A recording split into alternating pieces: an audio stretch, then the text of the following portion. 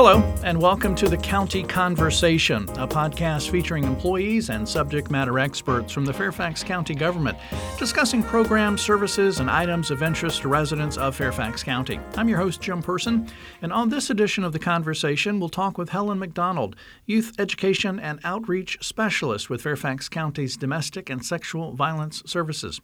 February is Teen Dating Violence Awareness Month, and statistics show that young women between the ages of 16 and 24 experience the highest rates of dating violence. 1 in 3 teens in the United States will experience physical, sexual, verbal, or emotional violence from a partner, and rates of teen dating violence far exceed rates of any other youth violence. Now, those statistics are quite alarming, and we're going to talk about that issue with Helen. Thanks for being here with us to talk about the issue, teen dating violence, and welcome to the County Conversation. Thank you for having me. Absolutely a topic that I didn't realize was so problematic. Is that the case that most people don't think it's really that big of an issue? I would say so. I think between parents, even teens themselves, we don't really have a lot of conversations around teen dating violence. When people think about dating and sexual violence, the stereotype is usually people maybe in their 30s, people who have gone past youth, right? And so teens often think, well, our relationships, they might be shorter, maybe after high school you never see this person again. So they might think that it's not as important to talk about dating violence. And sometimes parents think, a lot of us maybe are guilty of saying like, it's a teen relationship. It's not necessarily that serious.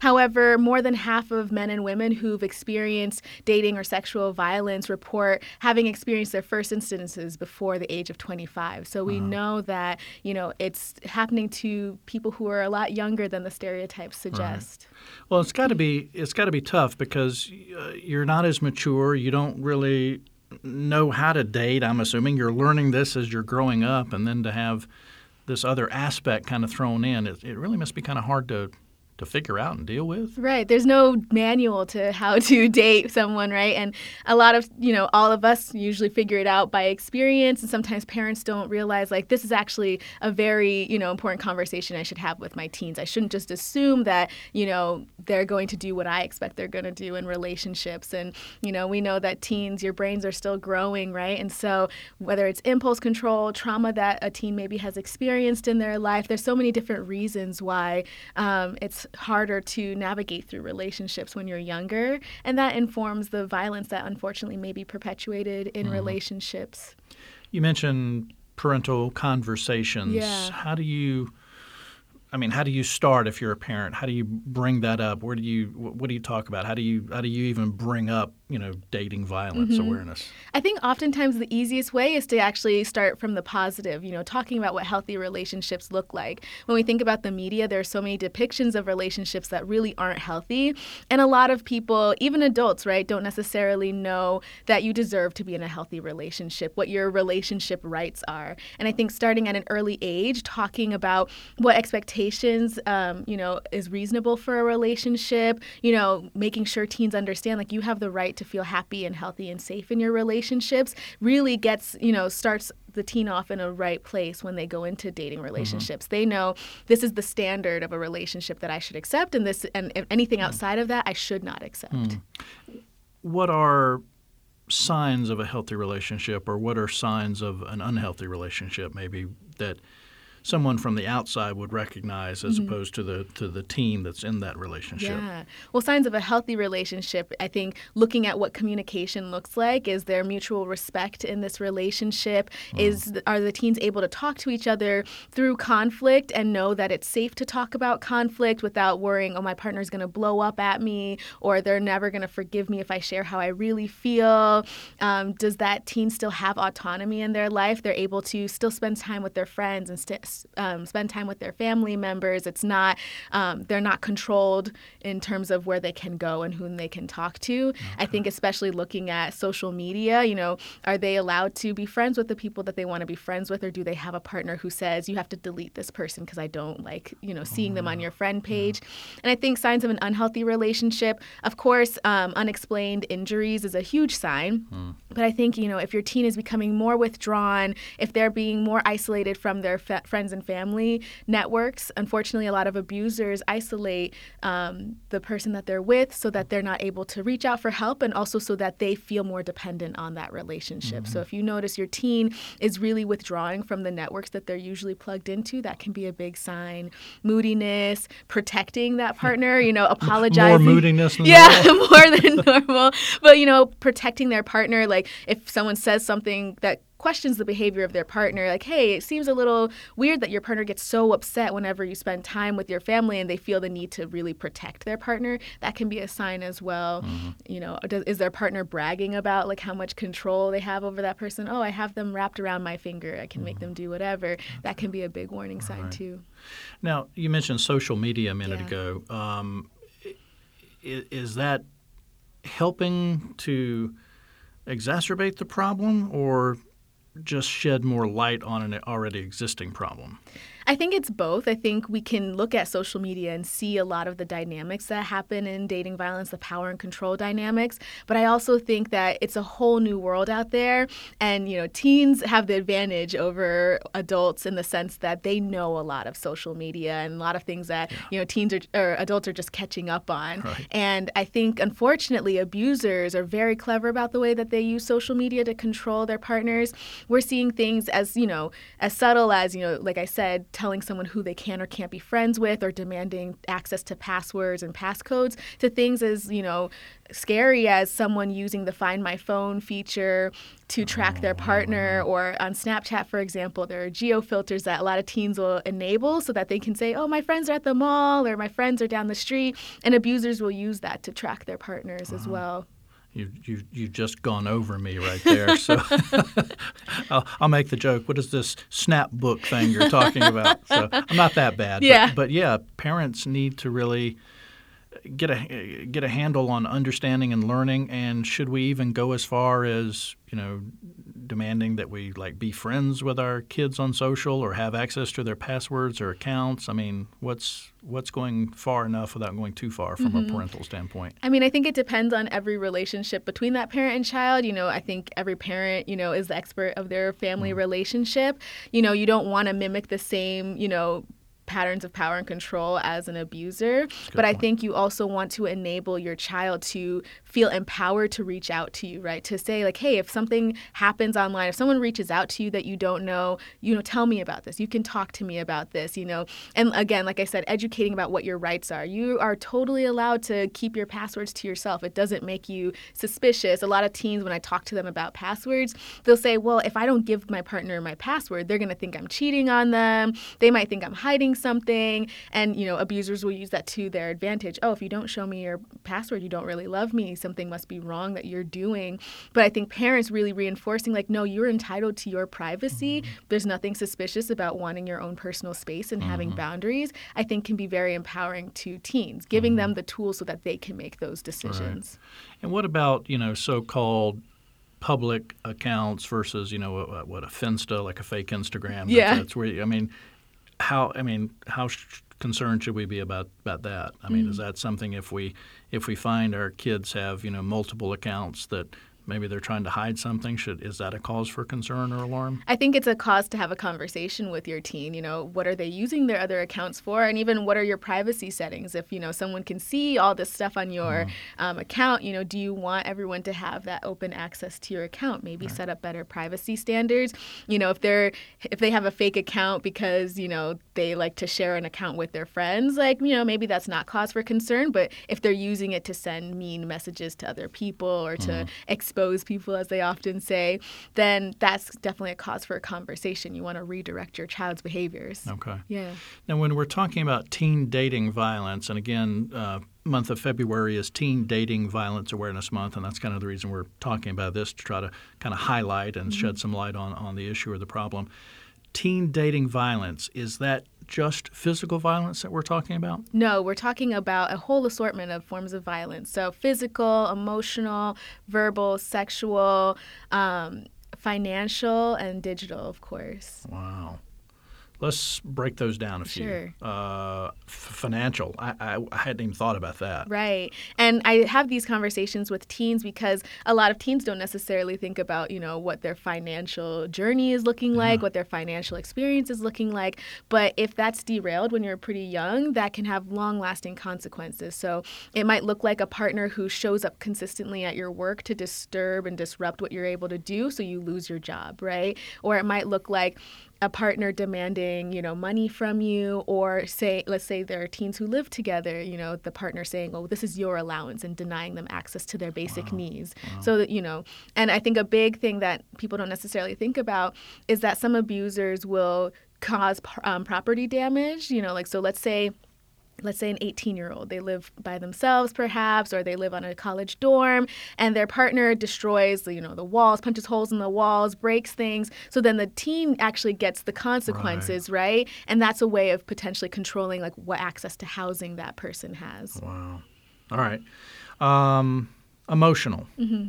So this is a big one, right? Yeah. And I think a lot of abuse starts emotionally. Yeah. Sometimes teens will say, well, why would someone stay in a relationship if, they're getting punched or they're getting hit? But a lot of abusers will start off with emotional violence, telling that person, no one really loves you. You should be happy that you're in this relationship with me. The isolation piece, cheating on them repeatedly to make them feel like unworthy of that relationship. And so it really degrades that person's sense of self-worth, their sense of self-esteem, and makes it harder for them to leave because they might feel like, well, I'm not going to, find anything better. Or if they've been isolated from their networks, they might feel like, well, if I leave this relationship, who do I have outside of this relationship anymore? This is the only place where I get love or where I can get my needs met. Right. Well, all of these, and we'll get into a couple of more of these, but all of these acts of violence, if you will, have long-lasting repercussions, and I think all of them have emotional repercussions and damage, which pretty much are lifelong. I mean, it's hard to get over that part of it. Right, definitely. And I think especially with the emotional aspect, it's hard because there aren't bruises and injuries that people can see emotionally. I once worked with a young woman whose partner broke her back, and, she had to get surgery, and she was okay after she got surgery and was able to get out of that relationship. But, she told me the hardest part was actually healing from the emotional damage for her, because, the bruises healed, her bones healed, she was able to walk again. But what it was harder for her to heal from was all the terrible things he told her about herself. We're talking with Helen McDonald. She's a youth educational outreach specialist with Fairfax County's Domestic and Sexual Violence Services. We're talking specifically about teen dating violence. Again, February is Teen Dating Violence Awareness Month. But again, we're trying to draw attention and highlight it in February, but it's a 365-day-a-year problem. So, after you listen to this podcast and it comes March or April, just don't forget the topic. Don't forget the issue, because it is important. And some of the stuff we're talking about, it's eye-opening for me as a parent of a young woman and a high school son. So, definitely the target audience. We talked about financial and emotional. Of course, obviously, there's the physical violence and the physical abuse. Yeah. I mean, are there signs that maybe a relationship is going to start heading that way? I mean, is it a gradual jump to physical violence, or does it just kind of start with, like a big physical and that make sense? Yeah, I understand. It's hard to say. A lot of abusive relationships, these forms of violence may happen simultaneously, or they may change over time. So a relationship might start off emotionally abusive, and then the person may escalate to physical abuse. It might be simultaneously sexually and financially abusive as well. So it's hard to say, will someone who's being, one type of abuse, choose another form of abuse? I think what's important to talk about with physical violence, though, is that predictors for lethality. So something I often talk about with young people is that if someone has choked you or put their arms around your neck or tried to strangle you, that can be a high predictor for lethality. We take that very, very seriously. People who attempt to strangle or choke their partners are 6 times more likely to attempt to murder their partners and 7 times more likely to successfully do so. And so we don't take that very lightly if someone discloses that kind of physical violence. Yeah. We talked about emotional earlier. The verbal abuse is, again, that emotional aspect of it as well.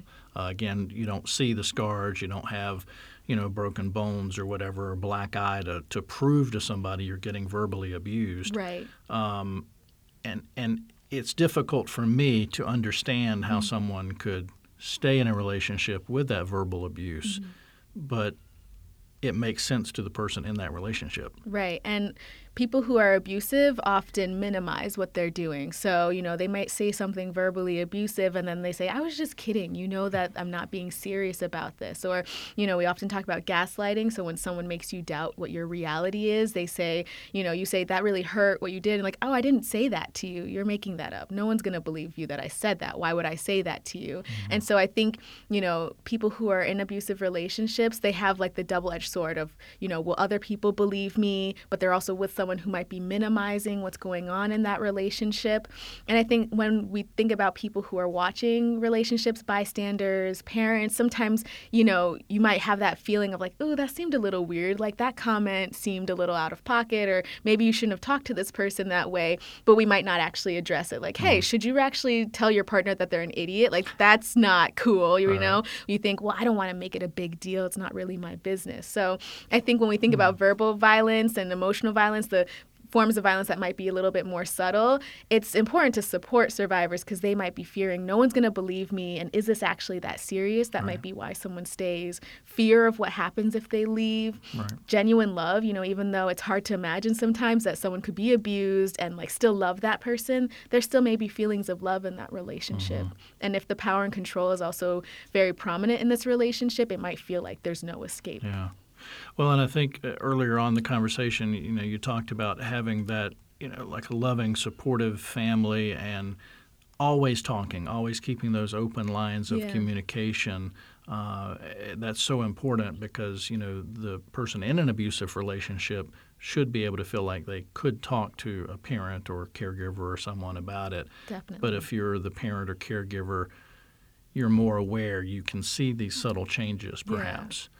So when we see something like that raises the hair on our neck, I think you said maybe the first step is talking to the person. Right. And making room for them to disclose. So, like I said, for survivors, it might be scary to disclose, like if they think no one's really going to believe them. So if someone does disclose, like, hey, this thing happened, I think it's important to believe that person. You might be the first person that they've told this thing has happened, whether you're a parent, you're just a supportive adult in this teens community, you're a friend. You want to be able to say, like, I believe you. You didn't deserve for that to happen.